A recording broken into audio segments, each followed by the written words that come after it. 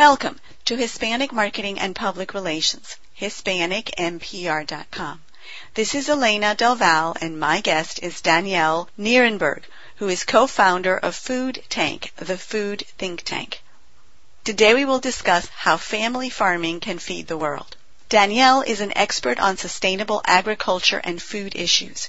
She recently spent 2 years traveling to more than 35 countries across sub-Saharan Africa, Asia, and Latin America, meeting with farmers and farmers groups, scientists and researchers, policymakers and government leaders, students and academics, and journalists, collecting their thoughts on what's working to help alleviate hunger and poverty while also protecting the environment.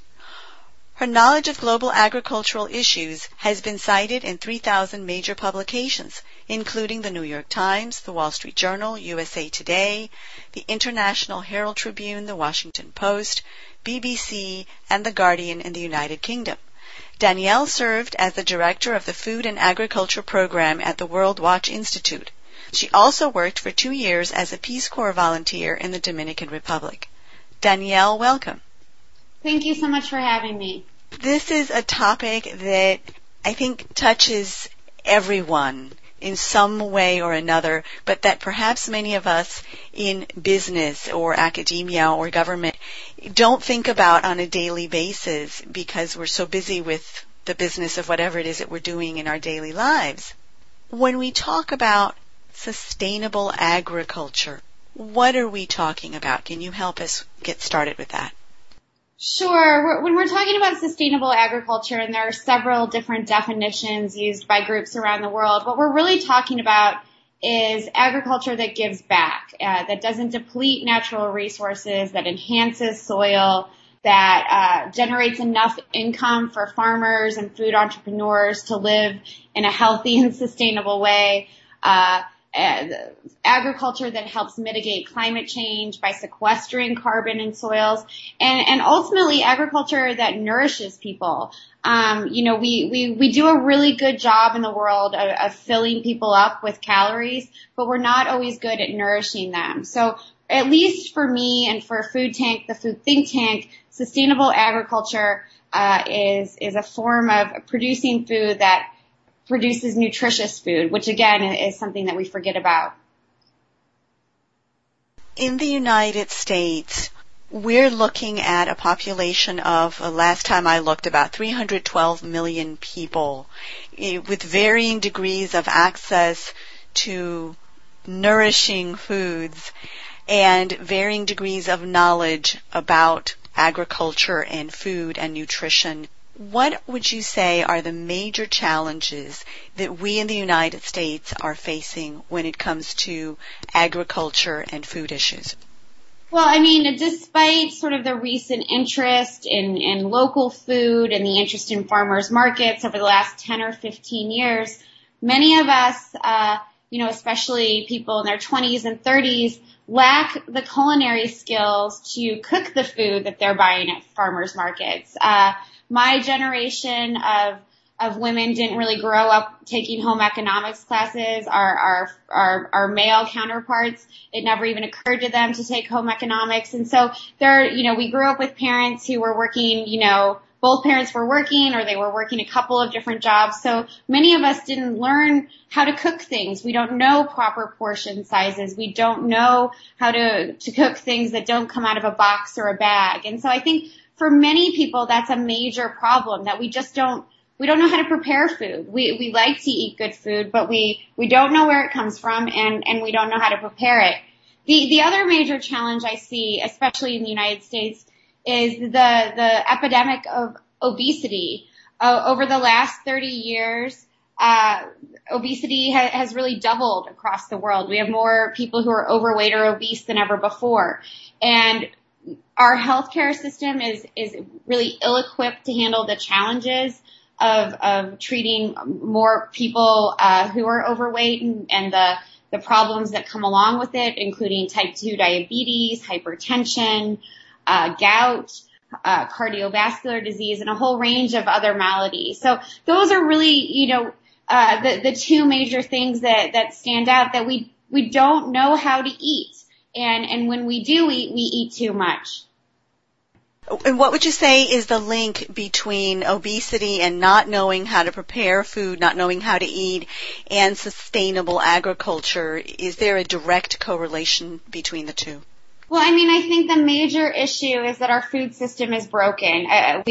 We don't produce the right kinds of foods. We overeat. We overproduce things like starchy staple crops like rice, wheat, and corn, and we don't tend to produce as much of very nutritious foods like indigenous grains or perennial crops or fruits and vegetables. And so all of these things are related because we're not providing eaters or consumers with the ingredients, if you will, that they need to have a healthy life. Sustainable agriculture systems, on the other hand, produce a diversity of crops.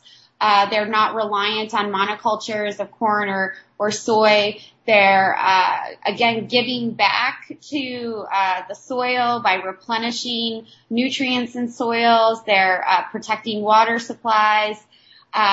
They tend to produce crops that provide, habitat for birds and wildlife and beneficial insects. So it's really just a whole different way of doing things.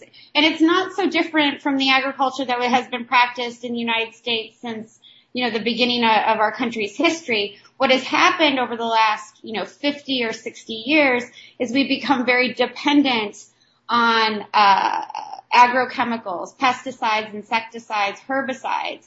These things were developed mostly in the 1950s and 60s to help farmers, particularly in the developing world, increase production.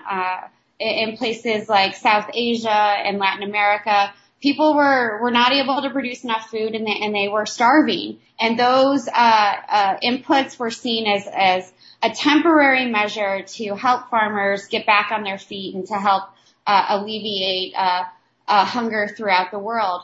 What has happened is we become almost entirely dependent on those inputs that are highly resource intensive. They use a lot of fossil fuels to produce and to transport across the world. And instead of using them, as medicine for when farmers really need them, we've grown very dependent on them and we use them constantly. And so I think that's where we've seen a lot of the problems that have come from modern agriculture, whether it's overuse and misuse of pesticides that can lead to illness in people, or the proliferation of highly resistant pests and disease, or some of the other problems that come from agricultural practices that aren't self-sustaining, depleted soils, desertification, and even climate change as a result of poor agricultural methods. Does most of the agricultural land in the United States reside in the hands of big companies today? Can you give us any idea of what that breakdown is? I mean, it's hard. It's hard to break that down, and I'm not comfortable citing any industry, as responsible or to blame for these problems. A lot of family-owned farms have been consolidated in the United States. They're very big farms where the farmers themselves have sort of become serfs on their own land.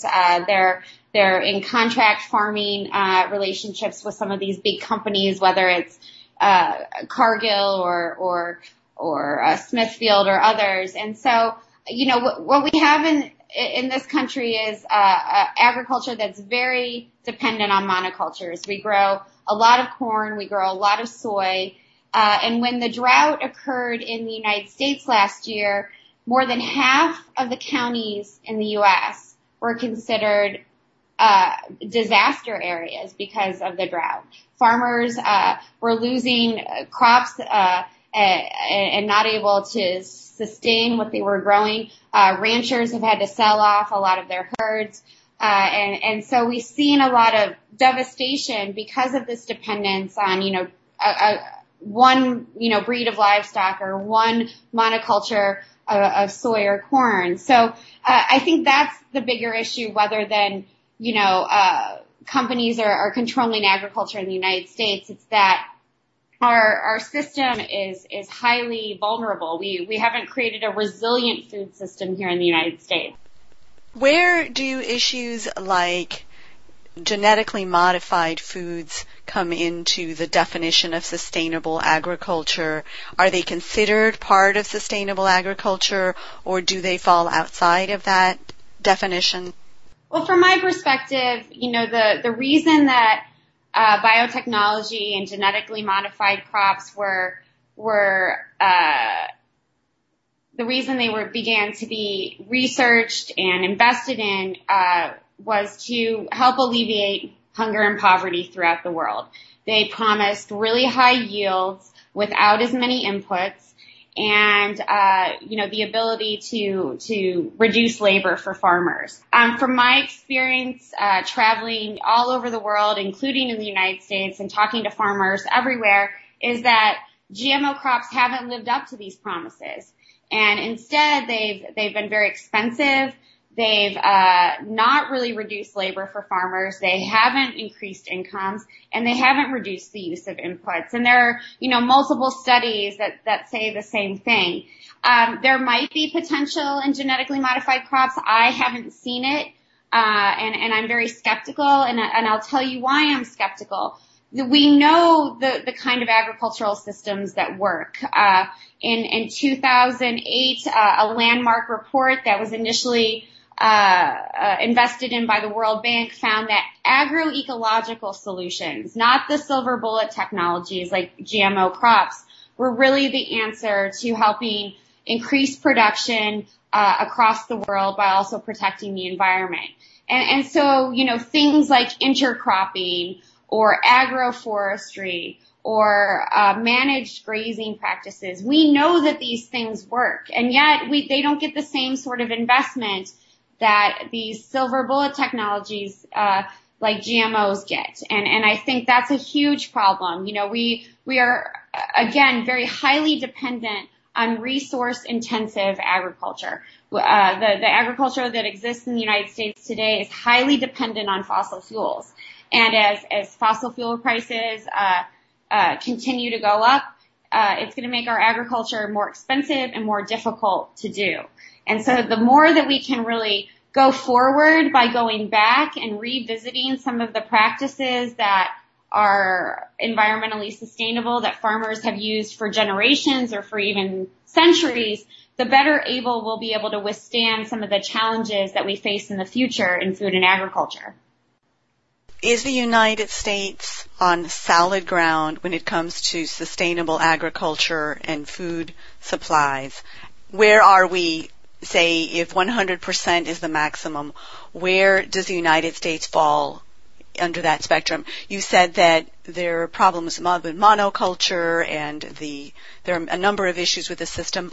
Where would you say between 1 and 100 or 1 and 110, whatever method you want to help us understand, where would we as a country, the United States, fall when it comes to sustainable agriculture and food supply for our own use? Well, as I said before, we produce more than enough food in the United States to feed everyone. We produce more than enough food in the world to feed everyone who's alive today. The problems lie in distribution. They lie in, again, the nutritional quality of that food and whether it really nourishes people. The sustainable agriculture in the United States, we're sort of at a negative, despite the recent growth and interest in sustainable agricultural practices. It's still a very small minority of the farming that is done in the United States. And we, again, our agriculture is highly dependent on fossil fuel resources. So, the growth in farmers markets, over the last decade has been very exciting. There are more than 8,000 farmers markets that take place in the United States every week. And so that's very encouraging. And most of those farmers are smaller scale farmers who are using either organic or sustainable agricultural practices to grow their crops. But to make sure that every, community has access to locally grown and sustainably produced food, we're still a long way from that. Many urban areas in this country are considered food deserts because the only access that consumers have to food is convenience stores or liquor stores or fast food restaurants. And many people don't have access to healthy grains or fresh produce. So we really need to address the issue of access in this country when it comes to availability of locally grown and sustainable food products. I read a book recently that talked about the fact that most people in the country did in fact not have access to good quality produce. And it makes me think, for example, that they've opened what is called a green market near where I live. And when we went to visit the green market, quote unquote, we found that in fact there are very few greens available for sale at the market. They're selling costume jewelry, clothing, pet supplies, a variety of items, but there's actually only one produce stand to speak of. And most of the produce they sell there, they're reselling, and it's not in very good shape. So if this is what it's like in other places, it makes sense what the author of the book was saying, that it's challenging for many people to access sustainable agriculture products. Would you agree?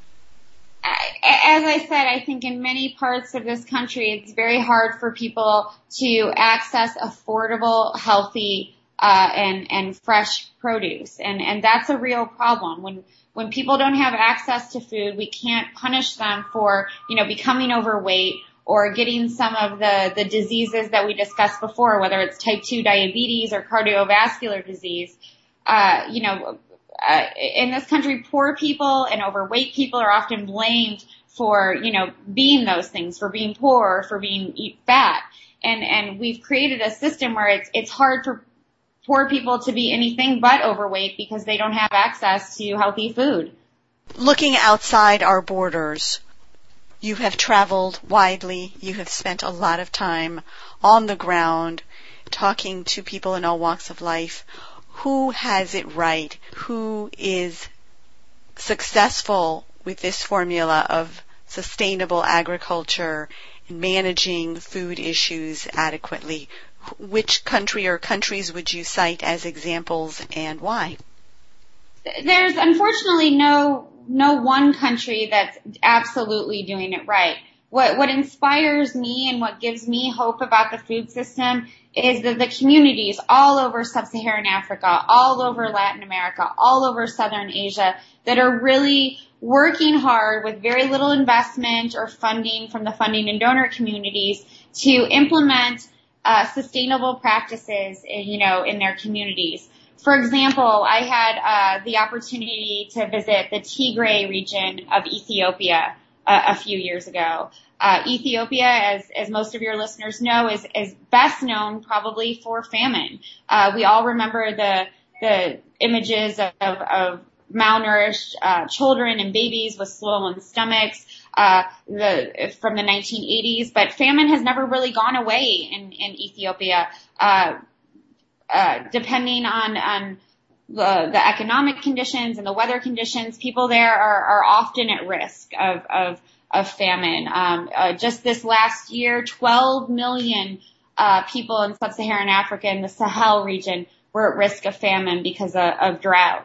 But in the community I visited, farmers are working with a local NGO called Prola Nova and the Institute for Sustainable Development to implement water conserving strategies, building hand-powered wells to irrigate their crops. And one of the farmers I met with is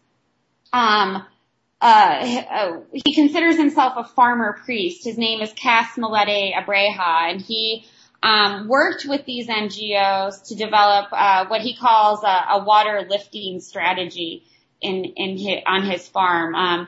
He built some hand-powered pumps for his well that even his children could use. He dug farther than most farmers are willing to dig, about 12 meters down until he finally hit water. His neighbors and his wife all thought he was crazy and that he would never hit water. But when he did, he was really able to transform his farm. He was only growing teff before he built the well.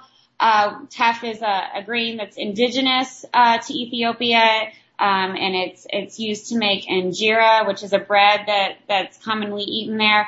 But after the well was implemented, he was able to grow a variety of crops, including vegetables and fruit trees, and sell those products at market and also to other farmers. He's become an example of success in his community, an example of innovation and entrepreneurial skills, and he's teaching other farmers that live near him these same skills.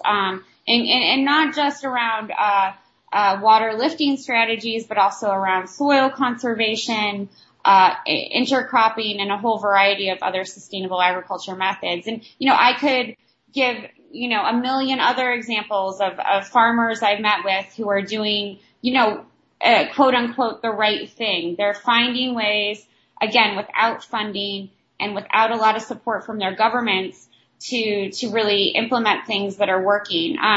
One other thing that really gives me hope around agriculture in parts of the developing world is a real focus on youth and cultivating the next generation of farmers and agricultural entrepreneurs. In Uganda, for example, I met with a project that's called Project DISC, or Developing Innovations in School Cultivation. And this project works with about 17 different schools in a community about an hour and a half outside of Kampala, Uganda, the capital of the country. And they've done what you see a lot of schools around the United States and around the world doing. They've implemented school garden programs that help kids learn about where food comes from. But what's different about the Project DISC gardens is that the gardens are growing local and indigenous foods. They're growing foods that are native to this region of Uganda. What has happened in sub-Saharan Africa over the last 20 or 30 years is that there's been a real increase in food imports. In the early 1980s, Africans got around 4% of their food from imports. Today, that figure is about 16%. So this increase has caused folks to really look down on what are often thought as poor people's foods or the local foods. Sometimes they're even called weeds.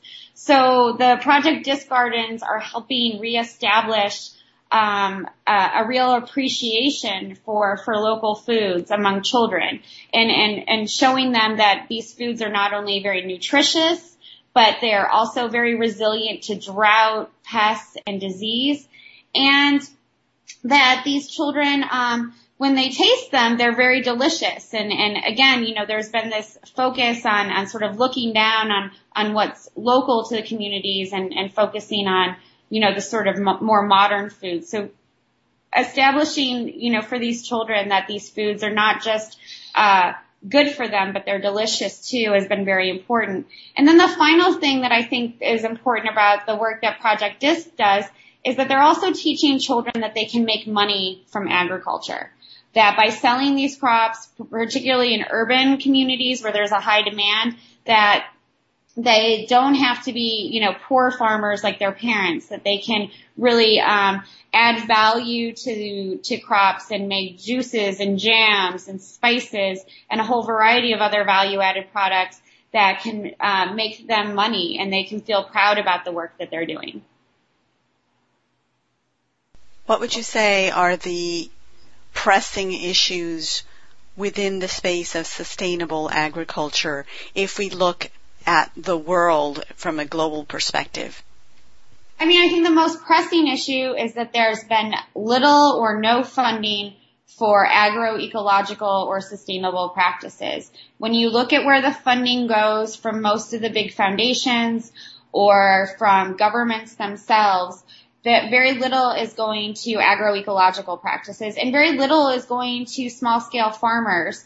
Under the Comprehensive African Agriculture Development Program, or CAADP, only a handful of nations in sub-Saharan Africa are devoting 10% or more of their national budgets to agriculture. And these are countries whose GDP depends almost entirely on agriculture, and yet they're doing little to invest in the smallholder farms and the sustainable practices that can really benefit not just their GDP, but also the nutritional status of their communities. And so I think this is a real issue. How can we convince governments and the funding and donor communities to invest in the things that, again, we know already work?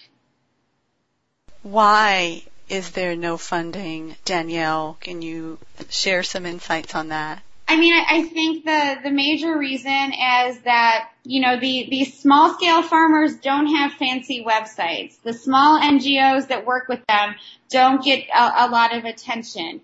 The programs that get the attention are a little bit more flashy. Again, they're these silver bullets that sound great. I mean, when you read about some of the technologies like biotechnology, they're very interesting. They're very sexy. And as an investor or as a government or as a business leader, I can see the tendency to want to invest in those things, at least in the short term, because they sound good. They look good. It's much harder to get folks to invest in, 200 million small farmers across the world. We really need they don't have that good PR campaign to get folks interested in what they're doing. And I think that's a real issue, that we need to sort of change the dialogue, change the conversation, show these funders what really works. And again, it's not the silver bullets. It's the community by community development projects that have a real chance to be replicated and scaled up on a wide scale. And I think that's the real sort of problem that investors don't get. They don't realize the potential. They don't realize the entrepreneurial skills that a lot of these communities and a lot of these farmers have. And once they are able to recognize that, I think the payoffs, in terms of alleviating hunger and poverty around the world, we have at least 1 billion people who go to bed hungry each night. We have 1.2 billion people who live in extreme poverty. We're not going to make good, economic development choices until we invest in those folks, until we invest in the people who need our help the most. You shared a couple of examples in Ethiopia and Uganda, and you've talked about sub-Saharan Africa and the challenges of maybe competing with the silver bullet concepts. Would you say that game viewing and hunting are big competitors for funding because they're bringing crowds and money is driving a lot of changes in places in sub-Saharan Africa? For example, some of the countries are relocating their population to the cities so that they have more land for game viewing and game hunting. What, if any, impact have you seen from that perspective?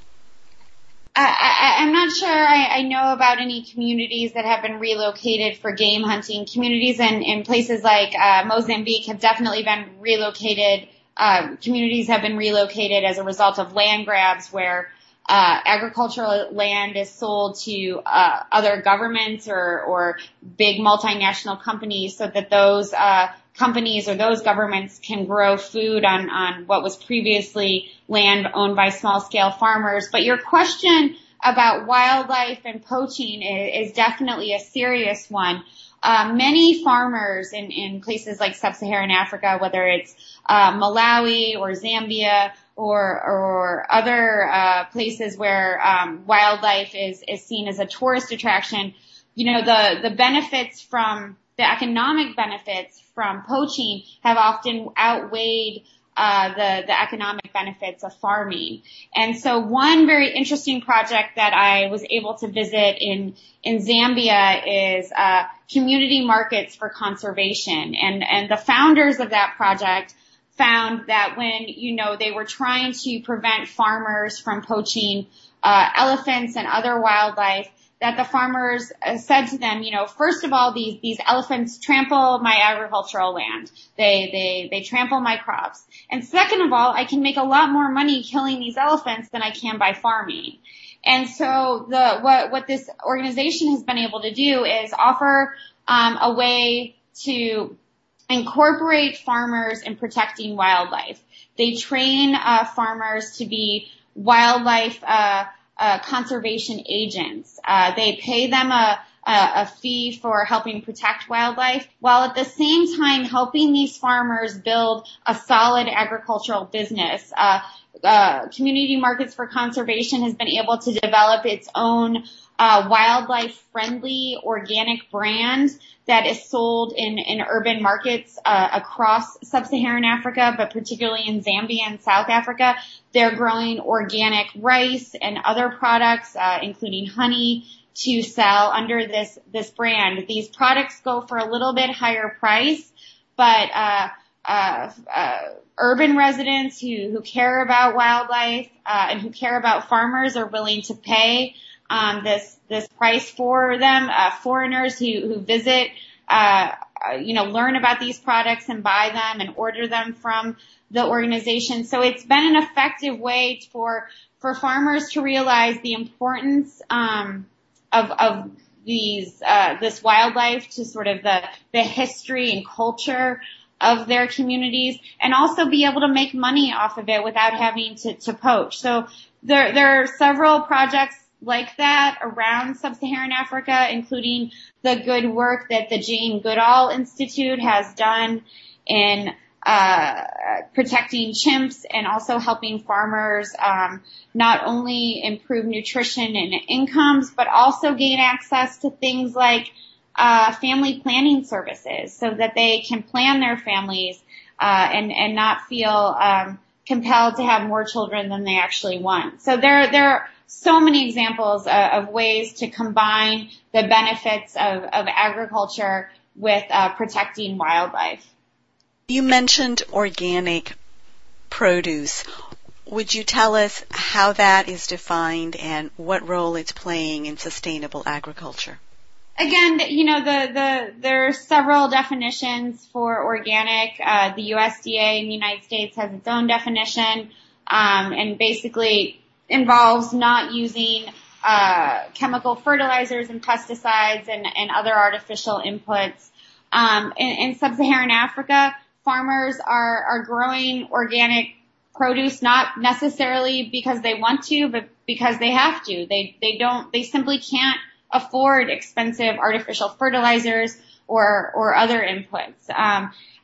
So really finding ways to make sure that folks can grow enough food using organic practices is paramount in places like sub-Saharan Africa, because that's the only way people are growing food.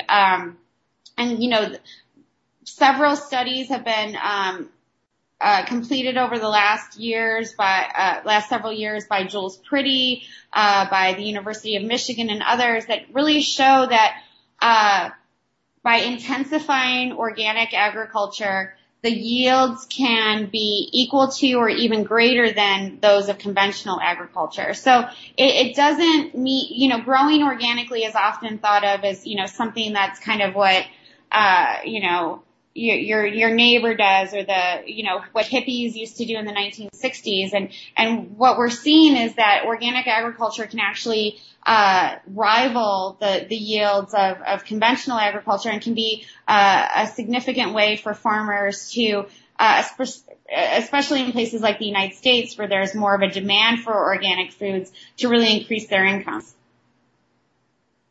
One of the things that you mentioned in the materials that you shared with me was that there is a gender gap when it comes to agriculture. Would you share some information about that? Absolutely. Across the world, women contribute anywhere from 20 to 80% of the agricultural labor force. In places like sub-Saharan Africa, women are about half of the farmers in the region. But unfortunately, women often lack access to credit or banking and financial services. They lack access to land ownership. They lack access to education. They lack access to extension services. Often extension agents are men, and they will only talk to other male farmers. And overall, women lack access to the inputs that they need to be successful farmers. The United Nations Food and Agriculture Organization has found that if women had the same access to resources, agricultural resources, as men, that global hunger could be reduced by anywhere from 12 to 17%. Women are often both farmers as well as cooks and caretakers for their families. So the more resources that are available to them and the better access they have to those resources, the more they'll be able to do in terms of increasing their own incomes as well as nourishing their own families. In the United States, the fastest growing group of farmers is women, young women and women who've been running their own family farms for a long time. So again, making sure that those women have the access to the resources they need, whether it's markets or credit or loans, is really an important investment for folks to be making. Looking at the issues from the perspective of the everyday life that we talked about earlier, people in their offices, people at work, running to pick up their kids from school, just living their lives, they probably have a tendency to say, yeah, so what? I go to the store and everything I need is available for sale. Why should I care about these issues? How are they relevant to us, to all of us in our lives? Yeah, I mean, it's a good question. I understand families are busy, but if we really care about sort of not only the health of the earth and the economy, we should care about the health of our families. And eating more locally grown food, more food that's fresh and not processed, doesn't come from a box or a bag, the healthier our families will be. I think, many parents have really experienced firsthand obesity and overweight epidemic among school children. They've seen, kids in their kids' classes becoming more overweight. They've seen that kids aren't exercising as much. So really, teaching your kids from the very beginning the importance of eating well for their long-term health. I think that's really the best way to make people realize how important this issue is. And, and I think, there are so many things that people can do in their daily lives. It doesn't mean that everyone has to grow their own food. It can mean, shopping at a farmer's market occasionally so that you're learning more about where your food comes from. That you're talking to local farmers. Michael Pollan always says, vote with your fork. And we do make choices at least 3 times a day about what sort of world we want by the food that we're eating. But more than that, I think we also need to vote with our votes. We need to vote for a food system that we believe in. And we need to elect, a Congress that believes in supporting small and medium scale farmers while also making large scale agriculture more sustainable and healthier for the environment and for our communities. So there's a lot of things that people can do without, going back to the land, so to speak. We all have choices to make with our food dollars, and we can decide how to spend them. People often ask themselves, wonder, do I spend more money, a higher percentage of the budget that I've allocated toward organic foods, or should I buy prepared foods, say from a fast food restaurant, because it's easy and it's convenient? And then you were talking about obesity and not knowing how to prepare foods. How are those interlinked with sustainable agriculture? How can people learn more about those issues? Because those are the things that relate to everyday people's lives. As you were saying, you have a chance to vote 3 times a day, but in making those decisions and figuring out where to vote, where to stop, where to shop, what to eat, you need to be informed. How can they learn more about those choices and the impact that they have long term on their lives and their healths? Well, I mean, I think people, this craving that people have to get closer to their food system. I think, we've seen, again, over the last 10 or 15 years, a real resurgence in learning more about food, whether it's the Food Channel or the Food Network. People are really interested in food. And to make that translate to their daily lives is the question. We need a bigger focus on reestablishing those culinary skills that I talked about, whether it's through home economics projects or teaching your kids at home how to cook. I mean, I think that's probably one of the most important things that, in terms of creating a more sustainable food system, we all need to sort of relearn the things that we've forgotten, the things that our grandparents knew that we've, somehow decided weren't that important. But in a world that, where climate change is increasingly becoming more evident, where we have an economy that fluctuates, where food prices go up and down according to the stock market, we really need to find ways to make sure that we're resilient to these things, that we're resilient to higher temperatures, that we're resilient to higher prices, that we're resilient to an economy that changes from day to day. And one of the best ways to do this is by learning how to economize on food. I think there's this myth that fast food is always less expensive, and it's not. And when you count in things like healthcare prices from, treating diabetes or treating cardiovascular disease, it becomes more and more apparent that our fast food isn't really that cheap.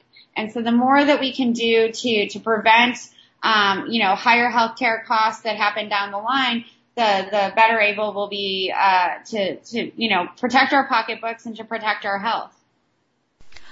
Let's go back to basics for a minute, Danielle. What role, what importance does water, clean water, have on this big picture concept that we're talking about, sustainable agriculture, not just the elimination of hunger, but in terms of making sustainable agriculture possible? And what are the big challenges that we're facing there? Well, I mean, it depends on which way you're looking at it. Our current agricultural system of, monoculture crops, artificial fertilizers, heavy use of pesticides and herbicides has contributed to the contamination of surface and groundwater, particularly in the United States. The Gulf of Mexico experiences a dead zone every year that is roughly the size of New Jersey. This is an area where no marine life can live because it's been killed off by the chemicals that are used in agriculture. So that's one issue. Sustainable agricultural practices can really contribute to protecting water resources. Whether you're in sub-Saharan Africa or in Iowa, using different practices, whether it's cover cropping that can help keep moisture in soils, or agroforestry that provides not only shade to crops but also can increase water retention in soils is very important. Solar drip irrigation practices that allow farmers to very precisely control where water goes to crops and when are all really effective ways to make our food system less wasteful of the water of our water resources. One of the theories that I've heard is specifically as it relates to soy, is that soy products in Asia are very different to soy products in the United States, and that you can see the effects that has in the health profiles of the population groups. Is there anything that you can share with us on that topic? I don't know much about that topic. I know that in the United States, a lot of our soy products are, unless they say that they're organic or non-GMO, that they're often genetically modified. But I don't know much about the health profiles of soy products in Asia or the other parts of the world. That's not my area of expertise. Is there anything that you care to share with us about the approach to sustainable agriculture and any success stories in Asia versus, say, the Americas or sub-Saharan Africa, which you've shared with us so far? I think one big success story is Navdanya, which is an organization that was founded by the scientist Vandana Shiva. She's also a really well-known food activist. And one of the most important things that Navdanya does is help women farmers collect seeds and seed saving practices in their communities. Preserving and saving seeds from year to year can be a really important way for small scale and poor farmers to make sure that they're getting the best crops from year to year. Navdanya has a very extensive seed banking system where farmers are able to trade seeds and crossbreed seeds so that they're not dependent on multinational companies from where for their crops and for where their food comes from. What country was that in? India. Okay, excellent. What would you share with our listeners in terms of resources where they might be able to learn more for those who are interested in learning about these issues of sustainable agriculture and nutrition and figuring out what to do with the food that they buy? What resources would you point them to? One of the things that Food Tank has been able to do this year, and one of the things we're most proud of, is that we built a resource database on our website, which is foodtank.org. The resource database has about 1,100 resources, including the websites of organizations that are concerned about and doing research on, sustainable and agroecological practices, nutrition, the impact that food waste can have, climate change in agriculture, and other important issues. So I'd really encourage your listeners to check out that database on foodtank.org.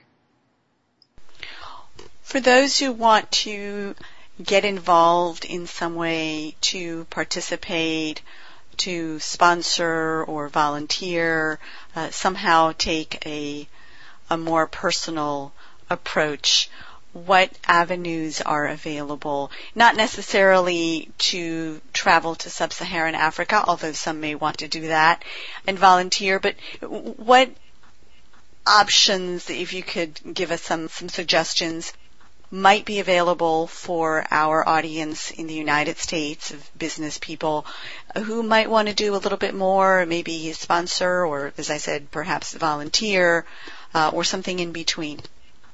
Well, I think for your audience, you have a very particular group of folks who have special skills. And so instead of, volunteering for a school garden or, to help a school establish, better eating practices, I'd really encourage your audience to reach out to different organizations that they feel are worth their time to lend their skills, to lend their fundraising skills, to lend their PR skills, to lend their business skills. A lot of these organizations need help writing business plans and implementing business strategies. So I think, if folks have that sort of time and they want to use a skill set that they have that these groups don't, I think that would really be the most beneficial way. For folks who don't have the time to do that sort of thing, I think getting in touch with an organization in your community or that you feel is doing worthwhile work and donating, $5 or $10 or $500 is an effective way to help. A lot of these organizations are scrambling for funding all the time. And so donating not just your time, but, your wallet can really help these organizations either get off the ground or maintain, the good work that they're doing. And again, whether it's a couple times a month or a couple times a year, visiting your local farmers market or visiting, the school in your area and seeing what you can do to help, whether it's volunteering at the farmers market or helping, break the soil so that a school can get its school garden started. Those are all effective ways for people to become involved. Again, our resource database has a variety of organizations in different parts of the country and different parts of the world that folks can get involved in and read more about. What tips, what suggestions would you share with listeners, Danielle, that they can take back to their daily lives in whatever form to further this concept that we've been discussing, how family farming can feed the world? What suggestions would you make? Well, I think I've already made them. I think, getting to know your farmers at the farmers market, asking them where food comes from and how it was grown and what, how to cook it. Farmers are often the best cooks because they're growing that stuff every day and they know best how to really prepare and process it. Getting involved, knowing the issues in your community, asking local city council members if there's a project in place to compost food scraps from restaurants so that natural compost is available to community members and local farmers. Asking restaurants to serve antibiotic-free meat and vegetables so that local family farmers can be the source of those foods rather than multinational corporations.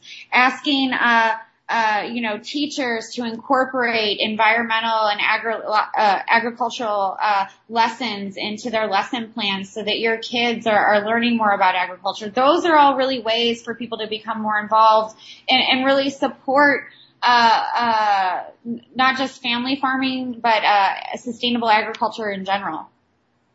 Thank you, Danielle, for joining us from Chicago, Illinois. Great. Thanks so much for the opportunity.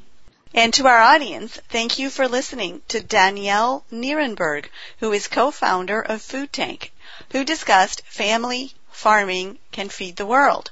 Please share your suggestions, questions, and ideas by leaving a comment on the HispanicMPR.com website. If you or someone you know would like to be on the show, you can email me directly at editor@HispanicMPR.com. That's editor@HispanicMPR.com.